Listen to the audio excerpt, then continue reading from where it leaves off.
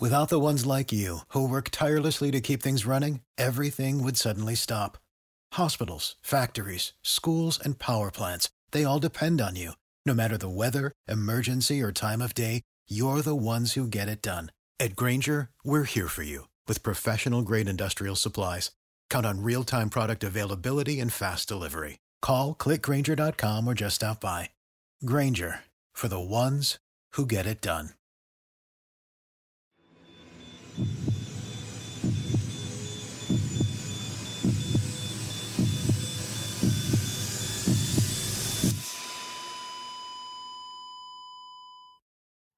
Our episodes deal with serious and often distressing incidents. If you feel at any time you need support, please contact your local crisis centre. For suggested phone numbers for confidential support, please see the show notes for this episode on your app or on our website. Accidents are to be expected in skydiving. It is, after all, an extreme sport. Over 99% of people who jump out of an airplane will do it just once, attached to an instructor. Those people are unlikely to come to any harm. They're strapped to a professional who has performed thousands of jumps and who makes all the decisions. For the majority of participants, skydiving is a once-in-a-lifetime thrill, just a tick on a bucket list. They never do it again.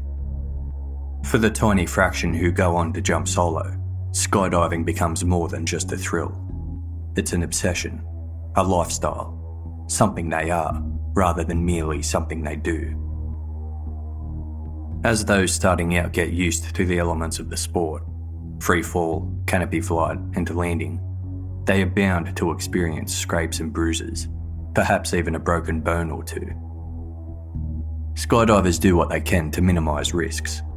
They look out for each other, check their own gear and that of the people they are jumping with, looking out for anything amiss, frayed loops that may not hold a closing pin in properly, flaps that have become untucked, webbing that is wearing out. This close-knit community is built on equal parts adrenaline and trust. Accidents are to be expected in skydiving, but deaths are rare. Most skydivers are prepared to encounter a fatal accident at some time if they stick with the sport for long enough. When a jumper loses his or her life, a universal traditional toast is given. Blue skies, black death.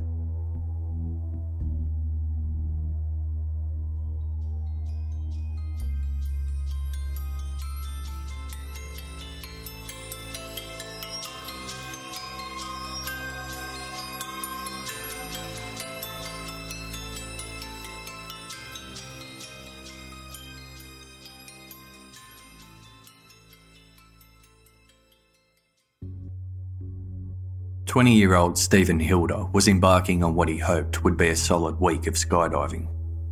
His girlfriend, Ruth Woodhouse, often joked Stephen would get withdrawal symptoms if he hadn't jumped for a few days. By 2003, he had become obsessed with the sport. He missed an exam in favour of going jumping and maxed out credit cards to buy expensive equipment. He jumped as often as possible, even travelling to other parts of the world when the weather in Britain became too cold. In mid-2003, Ruth had taken her first jump with the enthusiastic support of Stephen, but she was not yet sure the sport was for her. Stephen hadn't been able to jump on Saturday, June 28, 2003. He spent the day at a Bon Jovi concert at Hyde Park. He took his father along as an early birthday present, though it was hard to say whether the gift was more for his dad or for him. The following day, Stephen managed to get in a couple of jumps at his home parachuting drop zone, the village of Netheravon in England's south. On Monday, June 30, Stephen visited a theme park with his girlfriend Ruth. That evening, he made the 160-kilometre drive to the drop zone at Hilder Airfield in Lincolnshire. Hilder Airfield was hosting the upcoming Collegiate Nationals, a competition between college skydiving clubs. Stephen was participating as a member of a 3-man team. At around 300 jumps, Stephen was considered an intermediate-level skydiver, as were his teammates, Adrian Blair and David Mason. Both 19 years old, Adrian and David were cadets with Stephen at the Royal Military College of Science at Shrivenham. Both were on a military course and would be arriving to Hilderstow Airfield for the comp later in the week. Stephen hoped to get a few practice jumps in before then.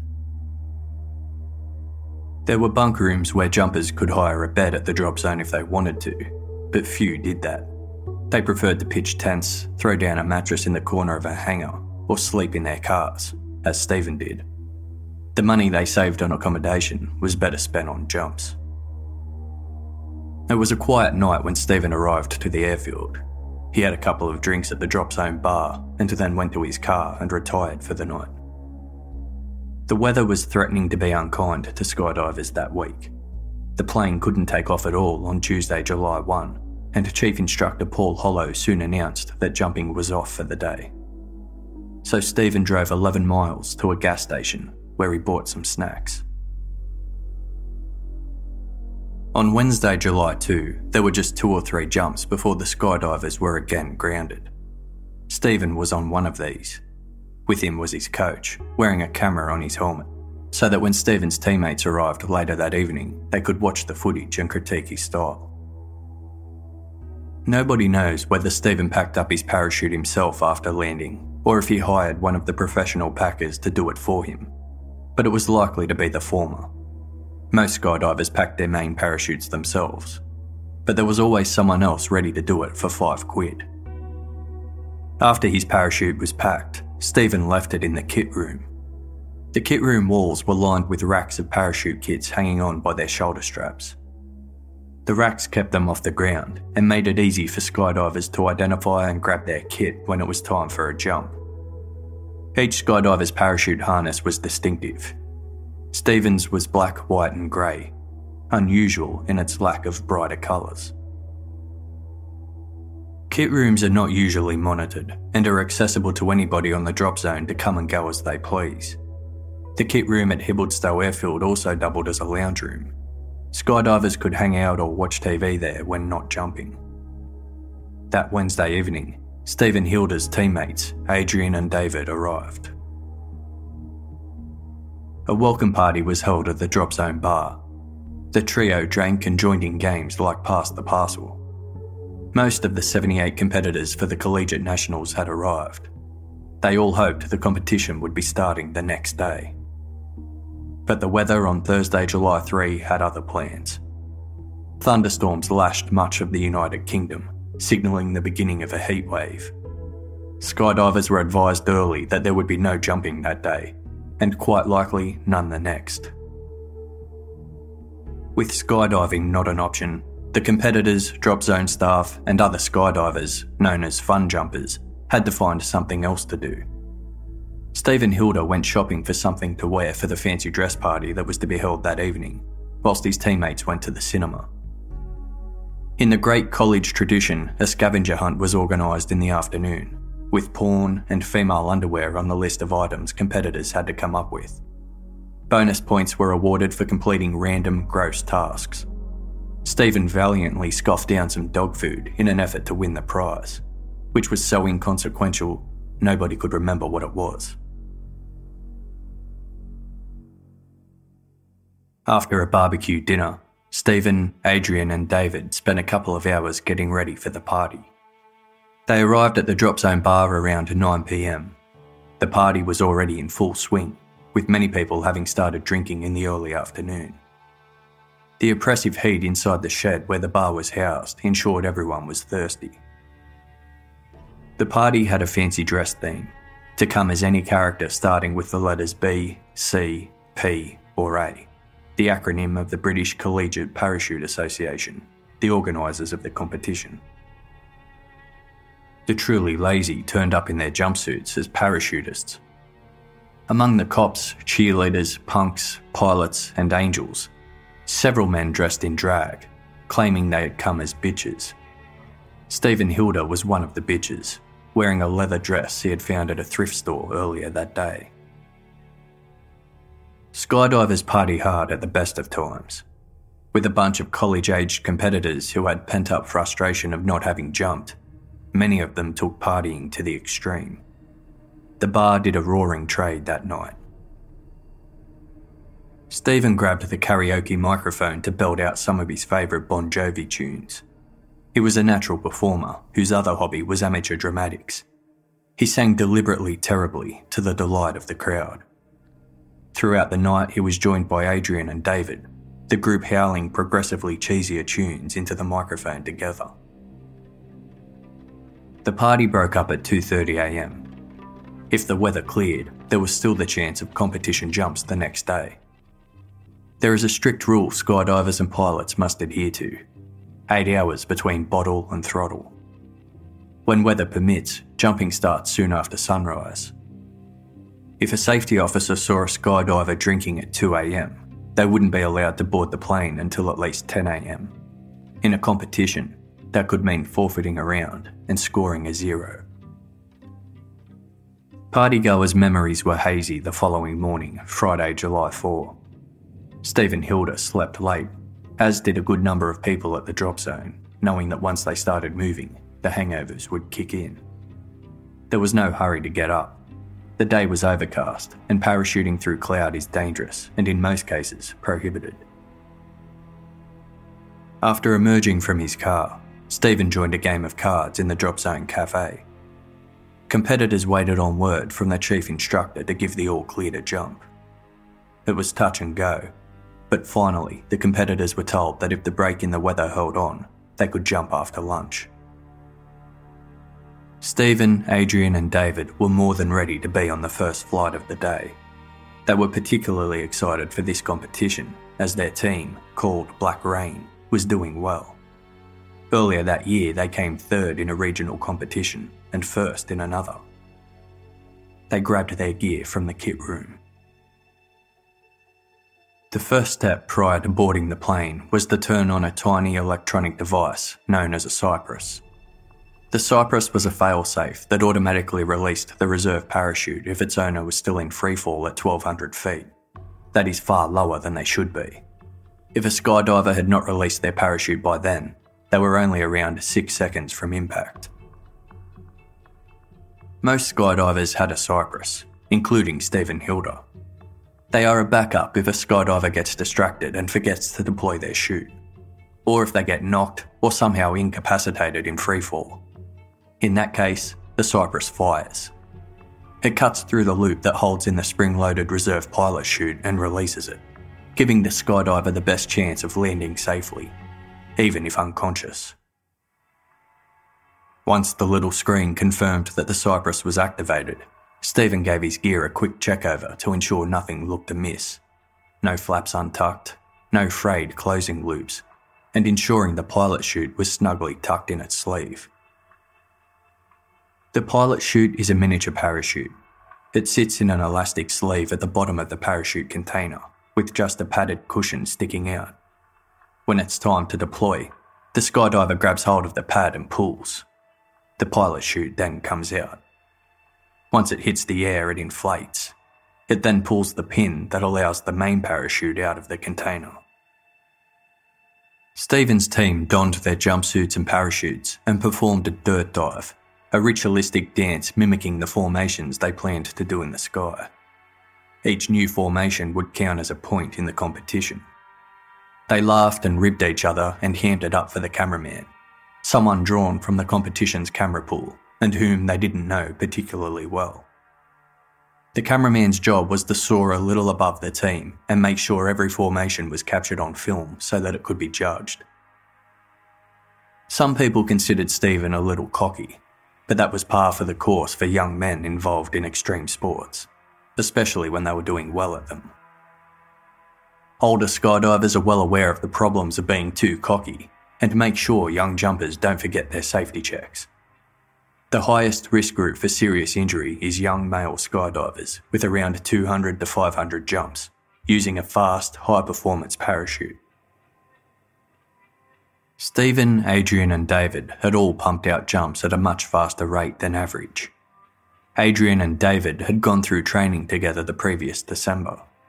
Since then, virtually all of their skydives had been together, and the two had become close. Many of their jumps occurred in the United States, where planes were bigger, drop zones busier, and jumping was a year-round sport. Previously, the team had candidly talked about different ways of dying. Stephen told the others that if he was going to end his own life, he would want to jump out of a plane. The other two agreed. For all his larrikin behaviour, Stephen took safety seriously.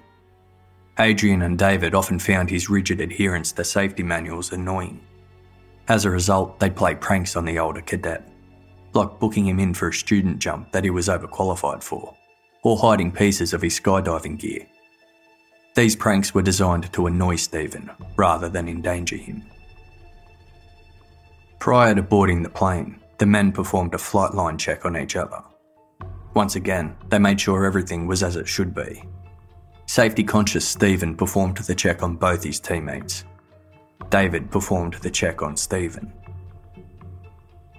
David had a pattern he followed when conducting checks of his teammates' gear.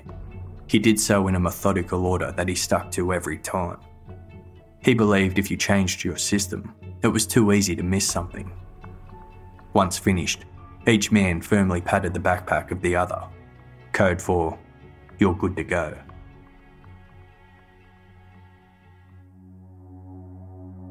Black Rain shared the light, single-engine aircraft with one other team. A total of 8 skydivers were on board. Drop zone planes have no seats, so the skydivers sat on the floor facing the rear. Each person was between the legs of the skydiver behind them. The 2 cameramen knelt at the back of the group, so they could see everyone on board. The propeller fired up for the first load of the day, and Black Rain's first jump for the competition. As the plane took off, Black Rain's videographer turned on his camera. The footage caught Stephen and Hilder laughing and joking.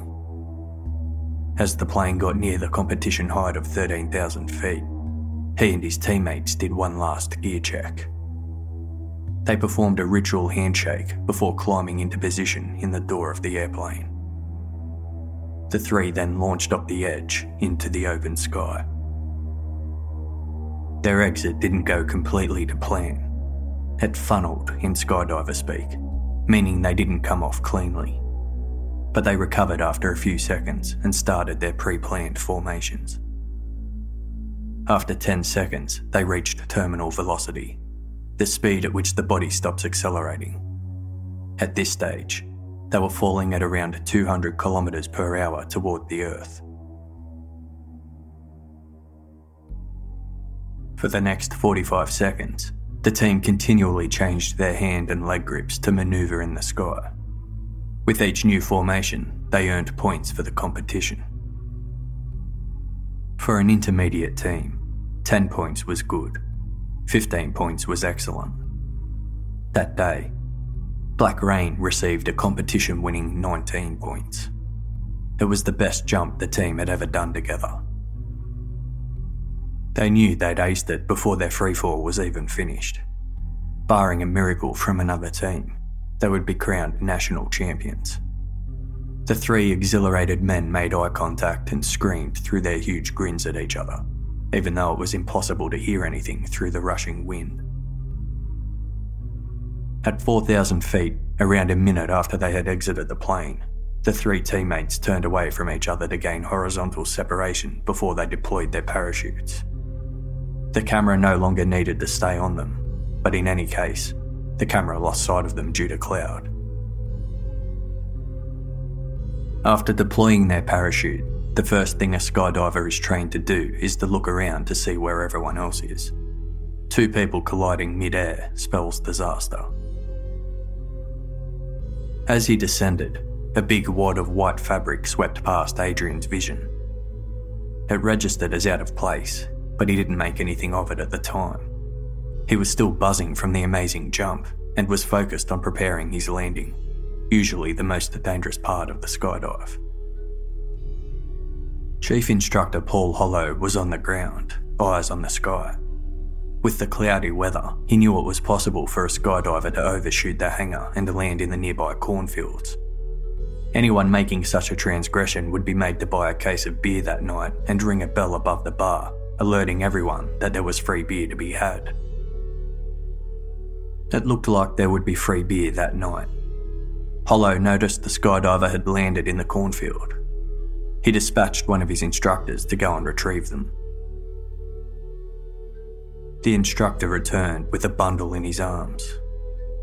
It was a white parachute. A main parachute may be many colours, but only reserve parachutes are white. Years of experience meant Hollow only had to glance at the stray white parachute to know something had gone seriously wrong. Accidents are accepted as being an integral part of skydiving. Deaths are rare. Death by double malfunction, where both parachutes fail, is almost unheard of. Usually, some sort of error on behalf of the skydiver causes a fatality. They may turn their parachute too close to the ground, hoping to build up speed for a really cool landing, but misjudge and hit too hard. They may deal badly with the malfunction of their main parachute and deploy their reserve parachute into it, causing the two to tangle. Two skydivers might collide mid-air, either in freefall or under their parachutes, rendering one or both unconscious and unable to land safely. But never had Paul Hollow seen nor heard of an incident where a reserve parachute broke away from the rest of the skydiving kit and the person wearing it. A main parachute has special release rings, so a skydiver can detach it if it's malfunctioning. However, a reserve parachute is permanently attached. There's no getting rid of it, unless you cut it with a knife or climb out of the harness in mid-air. Paul Hollow climbed onto the roof of a car and scanned the surrounding fields. He spotted a large, unnatural indentation in the tall stalks of corn. He climbed down and headed into the field towards the indentation. He found Stephen Hilder. Having hit the ground at almost 200 kilometres per hour, the corn had done nothing to break Stephen's fall.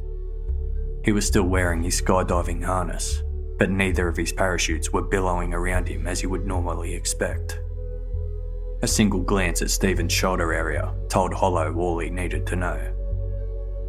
Stephen's gear had been tampered with, his parachute sabotaged.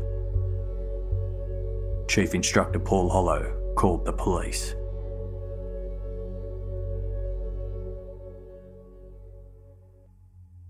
Detective Superintendent Colin Andrews of Humberside Police arrived at the airfield. Paul Hollow took him aside and told him immediately that this was no ordinary skydiving accident. The dead man's equipment had been interfered with. Skydiving experts were able to piece together what happened.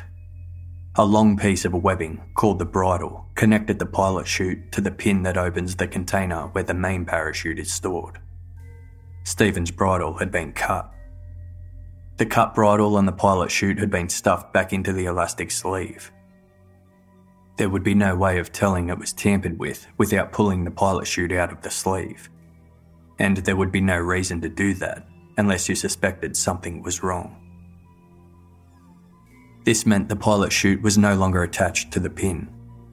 When Stephen pulled it out at deployment height and let it go, there was nothing to pull the pin and drag the main parachute out of the container. So it stayed lodged in there, impossible for Stephen to do anything to get it out. When he realised his main parachute was malfunctioning, Stephen pulled the handle that deployed his white reserve chute. It launched, but all four pieces of webbing that attached the reserve canopy to his harness, called the risers, had also been cut. The reserve parachute simply flew away. Stephen had no more parachutes left. All this would have happened between 4,000 and 2,000 feet above the ground. Plummeting at terminal velocity, Stephen had to endure at least 10 to 20 seconds of knowing he was going to die, and there was nothing he could have done about it. The Cypress he had so carefully set prior to takeoff did its job. It fired, but there was no reserve parachute for it to release. From the moment Stephen exited the aircraft, he was a dead man. Nothing could have saved him. Whoever sabotaged his kit knew exactly what they were doing, both in terms of guaranteeing the sabotage would kill him, and ensuring it was done in a manner that it would not be picked up by a regular pre-flight gear check. The damage to the reserve risers would only have been made evident by firmly pulling on them. This action is not part of a regular check and is not recommended from a safety perspective, as it could disturb the pack job. Whoever tampered with Stephen Hilder's parachute knew exactly how to hide the evidence from even experienced skydivers. Therefore, it could only have been done by somebody with intimate knowledge of skydiving equipment. A skydiver. For the ones who work hard to ensure their crew can always go the extra mile, and the ones who get in early so everyone can go home on time, there's Grainger, offering professional-grade supplies backed by product experts so you can quickly and easily find what you need.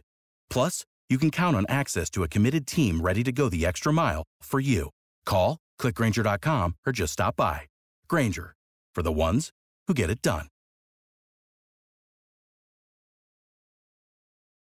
You've worked hard for what you have. Your money, your assets, your 401k, and home. Isn't it all worth protecting? Nearly 1 in 4 consumers have been a victim of identity theft. LifeLock Ultimate Plus helps protect your finances with up to $3 million in reimbursement.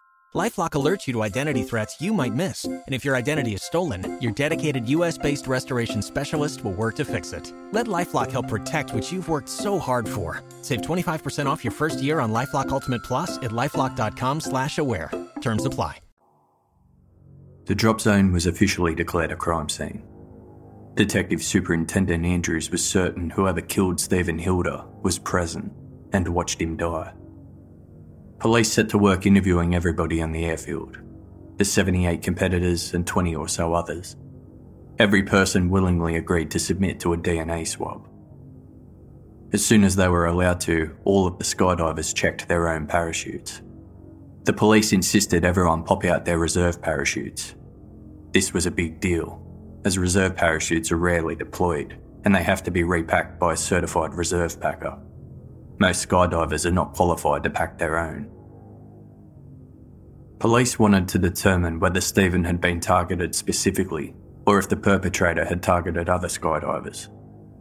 All other parachutes were checked, but there was no evidence any other rig had been tampered with.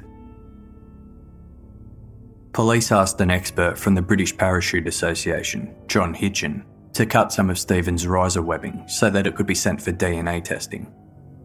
They provided Hitchin with a pair of kitchen scissors, but he was unable to cut through the webbing, so Hitchin asked for a hook knife, which was easily able to cut through. Hook knives are a standard part of a skydiver's kit. They have a protected blade, are compact, easily stowed and removed, and attached to the harness. They are a last resort, used to cut through any malfunctioning or hazardous equipment, such as a parachute cord wrapped around a limb or helmet. Every skydiver carried one. This meant police had around 100 potential murder weapons on the drop zone that day. Police wanted to shed some light on the events leading up to Stephen's death, specifically the party the night before. Partygoers were asked to hand over video and photographs from that night to police, who spent hours poring over them. But all they found was a raucous party. There was no sign of any tension, arguments, or fights. When asked for a possible motive for the murder, everyone came up blank. It was not Stephen's usual drop zone, so he wasn't as well known as if he were a local. Everyone who did know him or who had interacted with him repeated the same thing. Stephen was popular, fun-loving, and enthusiastic. One friend stated, "He was a good lad, fun in the air and on the ground." The time frame of his parachute being sabotaged was believed to have occurred sometime between Stephen's last jump on Wednesday and the early hours of Friday morning. There were a finite number of suspects. It had to be a skydiver who was at the drop zone over those days, which came to less than 100 people. Police left the crime scene with over 200 pieces of potential evidence, and they had DNA samples from everyone present to compare against Stephen's equipment. They were confident it wouldn't be long before a suspect was identified. Less than 48 hours later, on Sunday, July 6, skydivers, including Stephen's teammates Adrian and David, were back in the air in tribute. They all had added an extra step in their pre-flight checks. The sabotage of Stephen's gear had been expertly carried out to avoid detection from a standard check, so now a firm tug on the reserve risers prior to jumping became part of the routine. Over the next week, police formally interviewed Stephen's family, friends, his girlfriend Ruth, as well as skydivers who were at the drop zone. They were hoping to find a motive, someone he had a beef with, jealousy, or a perceived slight. But the worst thing anyone could come up with was that Stephen could be perceived as arrogant. His mother described him as, quote, an extraordinary son, an ordinary, infuriating lad, who above all else, loved skydiving. The forensics lab discovered nothing noteworthy on the vast majority of Stephen's items. The slashed risers had many people's DNA on them, so it was impossible to pick out individuals from the mix. This was not unexpected. As well as Stephen's DNA, there would have been the DNA of anyone who had packed his reserve, as Stephen was not qualified to pack his own, as well as DNA of the first responders, and perhaps those who had been in the plane with him, given the close proximity in which the skydivers were packed together. 1 week after Stephen's death, police had no firm suspects and were no closer to making an arrest. They sent a message to all 4,000 active skydivers in the UK. It read, "The investigation into the death of Stephen is ongoing. I am appealing for your help. Many of you will have known him and enjoyed his company socially and through his love of skydiving. Someone knows who committed this vile act, and I ask that you contact me in total confidence. You may have opinions or information as to how Stephen met his death. Was he killed? If so, why? Or would he ever contemplate taking his own life? I need to speak to as many of his friends and associates as possible. Please contact the incident room if you have any information that could assist us. I would also like to thank the many who already have. Sincerely, Humberside Police." The mention of suicide seemed to be just covering all possibilities. Certainly suicides were more common on the drop zone than murder. However, nothing in Stephen's demeanour suggested he was in any way suicidal. Witness statements and video evidence showed Stephen was in a good mood the night before and day of his death. He displayed actions to save his own life, not end it.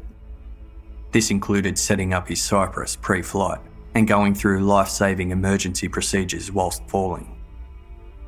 These were not the desperate actions of a suicidal man changing his mind at the last second and frantically trying any method to save himself. They were the responsible, practiced actions of a seasoned skydiver. Media scrutiny in the weeks following Stephen's death was intense. His parents made impassioned pleas for anyone who might know anything to come forward. They visited the airfield to try and make some sense out of what happened. Police hoped the presence of grieving family members would stir the conscience of someone who was keeping a secret. Stephen's Black Rain teammates, Adrian Blair and David Mason, were interviewed by the press. They relived the day where their best jump ever became a nightmare. They remarked Stephen was bright, excited, and in his normal buoyant mood before the skydive. David felt guilty. He had been the one to do Stephen's gear check prior to the jump.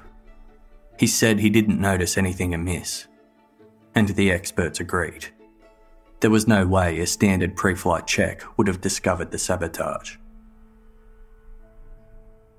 On July 12, 2003, The Times reported, quote, "The police have failed to identify any suspects, and skydivers are gripped by the fear that there is a murderer in their midst. A few facts are clear, say the police. The death of Stephen, 20, was neither an accident nor suicide. This was not a prank gone wrong, and the killer is almost certainly a skydiver. He or she may strike again." Stephen's case was a major topic of discussion. Because of the competition, there had been skydivers from all over the country at Hilder that week.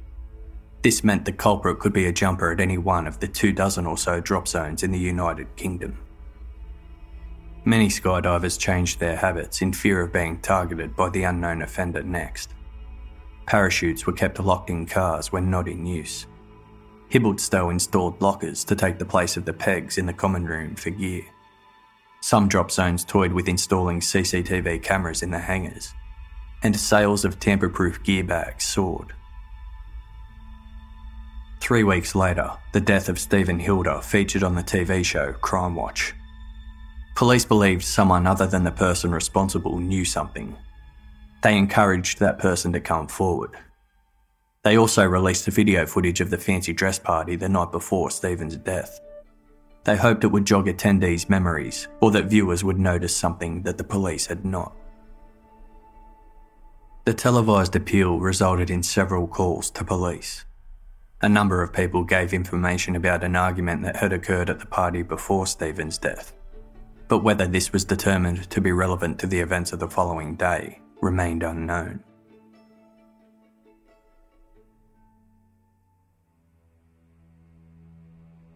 Stephen Hilder was laid to rest on July 31, 4 weeks after his death. Hundreds of mourners attended, including skydivers, college mates, military personnel, and the detectives investigating his death. Stephen's coffin was draped in the Union Jack and carried into the church by pallbearers, one of which was his teammate and friend, Adrian Blair. Stephen's girlfriend, Ruth Woodhouse, spoke at the service. She recounted Stephen's love of theatre and his many humorous antics. Her words drew laughter from the crowd. But there was a collective sense of unease within the 300-strong congregation. Was there a murderer among them? A month later, detectives were still sure the answer to what happened to Stephen lay among the skydiving community. They suspected the overwhelming sense of loyalty within the close-knit group stopped witnesses from coming forward. With the investigation reaching a dead end, it was decided fresh eyes were needed on the case. On August 27, senior officers from across the force were called in to review the case in its entirety, in the hope they would spot something that was missed. Detective Inspector Steve Clay, now in charge, said police would write once again to all 4,000 registered UK skydivers in the hope the murderer had shared their secret. He was absolutely positive the killer was at the week-long parachute competition when Stephen fell to his death. He said, quote, "Our line of inquiry is that the murderer could have told a fellow skydiver about the dastardly deed. The person who committed this dreadful crime probably has no criminal history and is likely to be a well-educated young man with a bright future. There's little doubt that he will have shared the burden of what he has done with a loved one. We are getting closer all the time. The answer lies among the skydiving community." When the UK mail-out didn't have the desired response, inquiries were taken worldwide. Police took out a full-page advertisement in Skydive, the magazine, the leading magazine for the sport, asking for assistance in tracing the murderer. Skydivers from the United States responded to the inquiry, detailing 2 similar incidents from their homeland. The first incident occurred in 1996. The sabotaged parachute belonged to champion skydiver Kirk Werner. However, Werner happened to loan his parachute to his friend, Kerry Hopwood. Like Stephen Hilder, Hopwood had a double malfunction during his jump. Video taken by Hopwood's helmet camera showed him trying to deploy his parachute. His pilot chute floated away due to a cut in the bridle, just as Stephen's would have. He then deployed his emergency chute, but it too malfunctioned. Hopwood's hands reached up. The camera caught his chilling shouts of, "Oh my God, I'm gonna die," before he hit the ground. But remarkably, Hopwood survived. Only one riser of the reserve parachute had been cut. It should have been enough to kill him, but the parachute managed to catch enough air to slow him down before impact. The fall left him with permanent brain damage, as well as pins and metal down his entire right side. The person whom had been targeting Kirk Werner was never identified. The following year, in 1997, Charlie Mullins, the son of a well-known and controversial skydiving identity, opened his reserve pack to swap it with a new one. In doing so, he discovered his reserve risers had been cut. If he had used it, there was no way he would have survived. There were many people who were envious of Charlie, as his father owned a drop zone and an aircraft, meaning Charlie had been able to amass an astonishing 6,000 jumps by his young age of 25. He moved in many of the same circles as Kirk Werner. Like in Werner's case, the person who cut Mullins' reserve risers was never identified. US police provided British authorities with the names of all those present at the time of these attempted murders. They also handed over the video footage of Kerry Hopwood's fall, giving real, shocking insight into what Stephen Hilder must have gone through. The US police hoped a breakthrough in the Stephen Hilder case might lead to a similar advance in their investigations, which at 7 years old had gone cold. But nothing came of it. The similarities in the cases seemed to be mere coincidence. On October 22, 2003, 3.5 months after Stephen Hilder's death, police announced 2 arrests. They didn't release their names to the press, but they eventually got out. The 2 people arrested were Stephen's Black Rain teammates, Adrian Blair and David Mason. News of their arrests ripped through the skydiving community. Some condemned the pair immediately, stating they suspected Adrian and David from the beginning, and unsubstantiated rumours spread about a love triangle being the motive. Others recalled David's history of playing pranks on Stephen's parachuting gear. In one instance, David pulled out Stephen's pilot chute, causing the pin to dislodge and the main parachute to tumble out in its bag. Skydivers had a mixed reaction to this prank. On one hand, some were angry anyone would mess around with another person's gear knowing the risks. On the other hand, Stephen could not have put his parachute on without replacing the pin and pilot chute first, so it was more of a playful annoyance than an attempt to harm him. David said his pranks were merely a joke, highlighting the hypocrisy of Stephen leaving his kid unsupervised in an unsafe area when he was always going on about safety regulations. After the initial anger about the arrests, skydivers adopted a wait-and-see attitude. One friend said, quote, "These 2 are good friends and I've jumped with them many times. As someone who knows them, I'm willing to give them the benefit of the doubt for the moment." There was also the fact that the team had pulled off the skydive of their lives that day. It was an incredible feat. If either Adrian or David, or both, were focused on killing Stephen, could they have also performed an intricate jump to such a sensational level? The 2 men were held overnight. The next day, police applied to the court for an extension to hold the pair for an extra 24 hours. The request was granted. However, after 48 hours, both men were released on bail without charge. The law in the UK allowed suspects to be released on conditional police bail. In cases such as Stephen Hilder's, where the evidence was very marginal and police weren't sure if it would get a conviction, they passed the file to lawyers who act for the Crown Prosecution Service. The lawyers review the evidence and decide if it's sufficient to bring charges against the accused. Despite there being no charges laid, Adrian and David found themselves under a cloud of suspicion. Their home drop zone, Netheravon, told them not to bother coming back. 3 weeks later, on November 17, police announced another arrest in relation to the murder of Stephen Hilder. An unidentified 24-year-old man from Leeds was taken into custody. The arrest came 2 weeks after police interviewed members of Leeds University Skydiving Club. They regularly used Thibaultstow Airfield and were present during the competition when Stephen was killed. A university newspaper didn't publish the arrested man's name, but did reveal he was studying at Leeds. After hours of questioning, this man too was released on bail without charge. His identity, as well as his connection to Stephen or the reason he was a suspect, was never released to the public. On December 5, 2003, Stephen Hilder's parents made another impassioned plea, determined to keep his case in the media. One police officer told the press they had found out Stephen Hilder had 1 or 2 disagreements with fellow skydivers in the week before his death. Yet, they also revealed they had discovered several witnesses lied to them over the course of their investigation. One witness had falsely suggested Stephen had been involved in a love triangle. Stephen's teammates Adrian and David were officially released from bail, but Humberside police refused to eliminate them as suspects. The third arrested man remained a mystery, but police stated a dossier on each man was prepared and forwarded to the Crown Prosecution Service.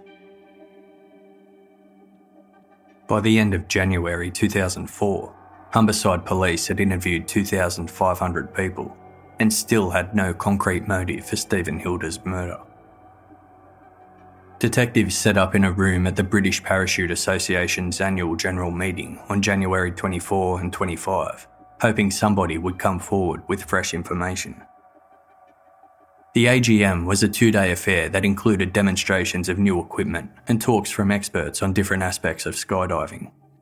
Being in the middle of winter, it was attended by a large percentage of the UK skydiving population, providing them with their skydiving fix while there were no drop zones operating.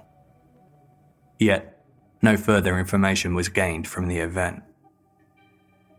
With all avenues for murder explored, detectives returned to a theory that had been briefly raised, then discarded at the beginning of the investigation: that Stephen Hilder had taken his own life. Police re-interviewed Stephen's family and friends, except this time, questions were focused on Stephen specifically, not on others who may have had issue with him. They asked if Stephen gave any indication he was suicidal. Did he have problems in his life? How was he in the weeks, days and hours leading up to the jump? Stephen's mother had spoken to him at length the Friday before the competition. She recalled he was his same talkative self.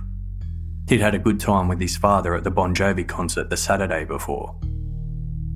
His father said Stephen was an energetic, enthusiastic, fun-loving and confident young man planning for his future. Nobody noticed anything different in his demeanour before the jump. They were adamant Stephen would never take his own life. However, it was known Stephen's skydiving obsession had caused him to neglect some other parts of his life, including study and his relationship.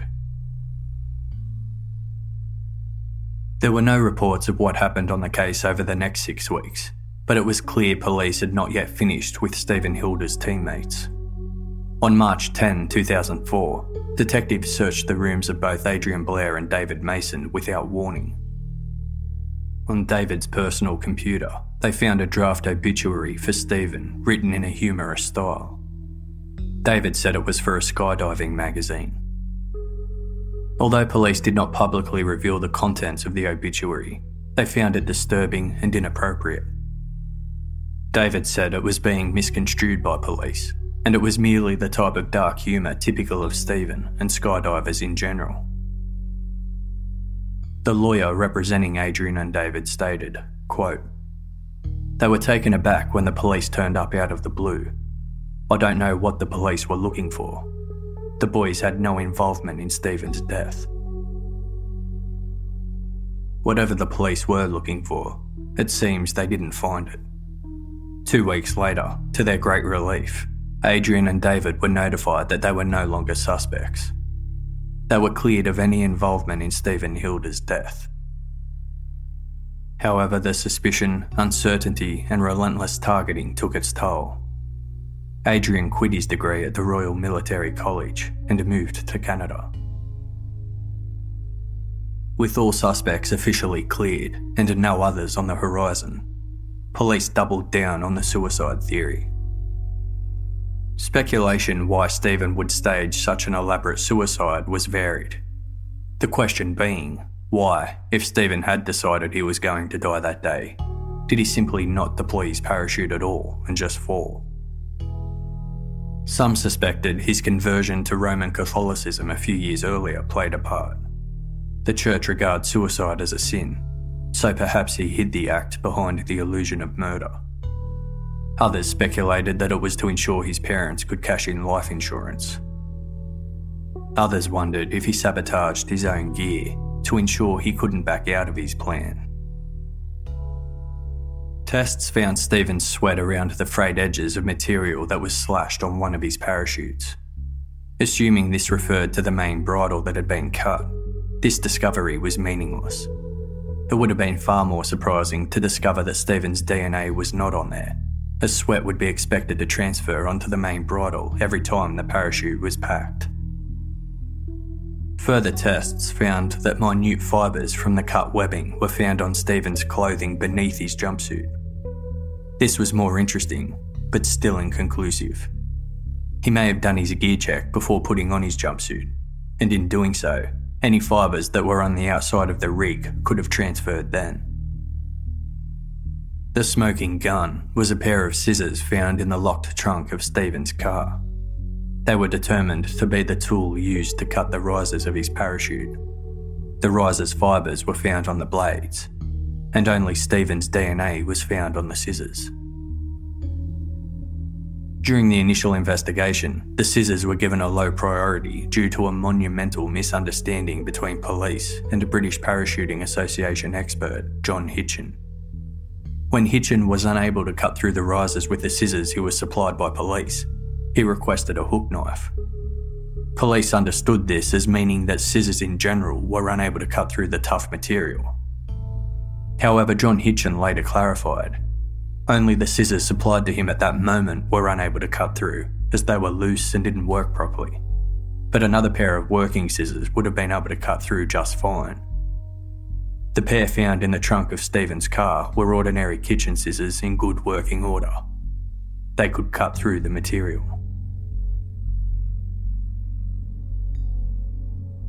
The scissors were in the locked trunk of Stephen's car, but the keys were in the ignition, meaning anyone could have easily grabbed the keys and accessed the trunk.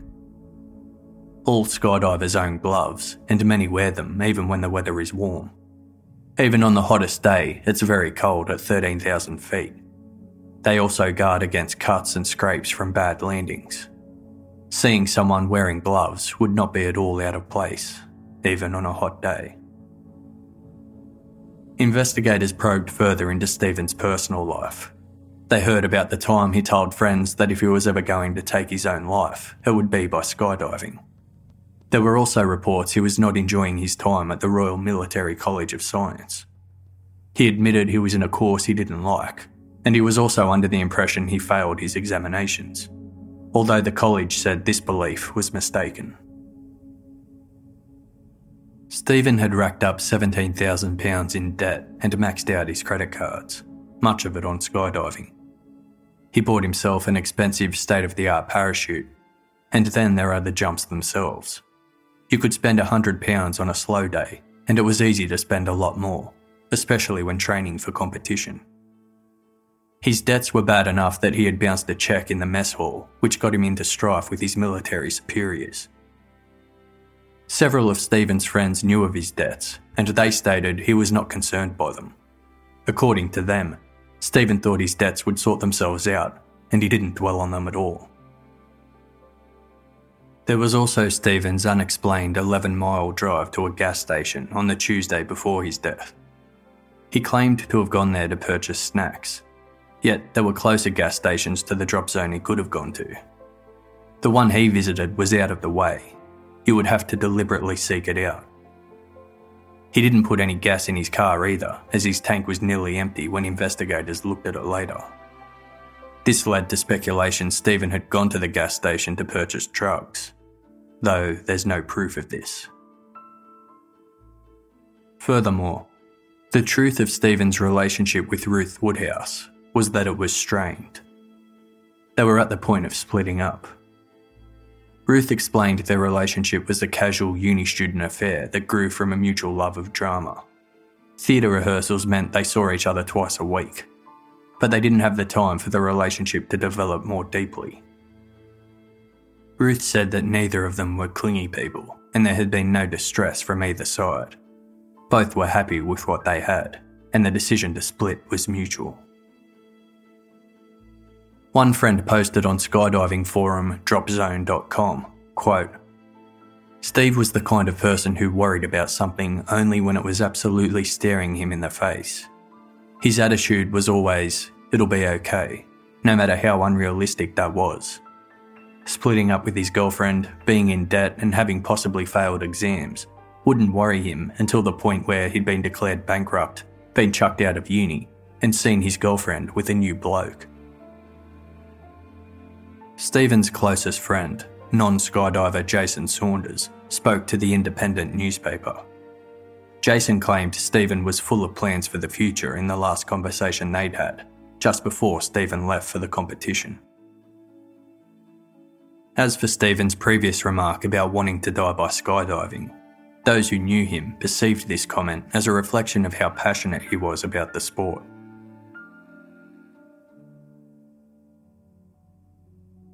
Nearly 10 months after that fateful day at Hibblestone Airfield, Detective Superintendent Colin Andrews announced that they were no longer treating Stephen Hilder's death as murder. Police marked the case as an unexplained death. The police may have been satisfied with their findings, but nobody else was. None of Stephen's family, friends, his girlfriend, nor fellow skydivers, whether they knew him or not, bought the story he committed suicide or staged his own murder. One skydiver summed it up on dropzone.com, quote, "Come on people, we all know that no skydiver would ever take their own life in this bizarre way. This is total crap. The cops are stumped, so they're covering their arse." In March 2005, an inquest was held into the death of Stephen. Coroner Stuart Atkinson ruled out murder as the cause of death, as no evidence had been found proving the skydiver's equipment had been sabotaged by another party.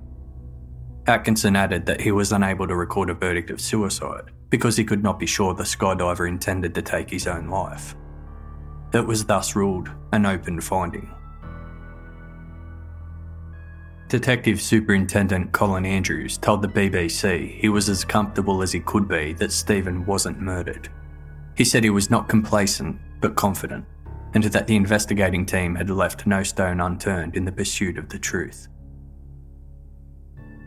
Many in the skydiving community of the United Kingdom were left uneasy. One jumper said, quote, "The worst bit is, if it was murder, the person may still be among us. That freaks me out a bit, considering the size of the active skydiving community. There's only 19 drop zones in England. That means you've got a 1 in 19 chance of jumping at the same drop zone as whoever did this, and no one yet knows who did this, or why." Nevertheless, as the news stories petered out, memories faded, and skydivers went back to their old ways. Visit any drop zone and you will see unattended parachutes all the time. Chief Instructor Paul Hollows, whom found Stephen's body in the cornfield after his fatal jump, stated, "Skydivers trust each other. We have to. But as in any community, that trust can be broken." In November 2006, a 26-year-old Belgian woman, Els Clodemans, was convicted of murdering her fellow skydiver and love rival. Clodemans sabotaged her rival's parachute in exactly the same manner as Stephen Hilder's had been. She was jailed for 30 years.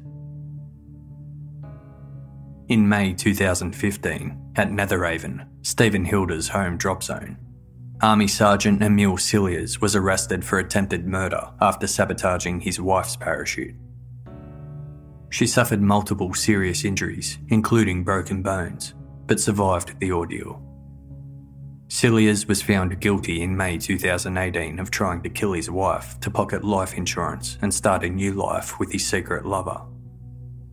However, mystery continues to surround the death of Stephen Hilder. His parents remain hopeful that somebody, somewhere, knows what happened and may still come forward to give them closure. In the meantime, All skydivers can do when they remember Steve and Hilder is recite their well-worn refrain. Blue skies. Black death.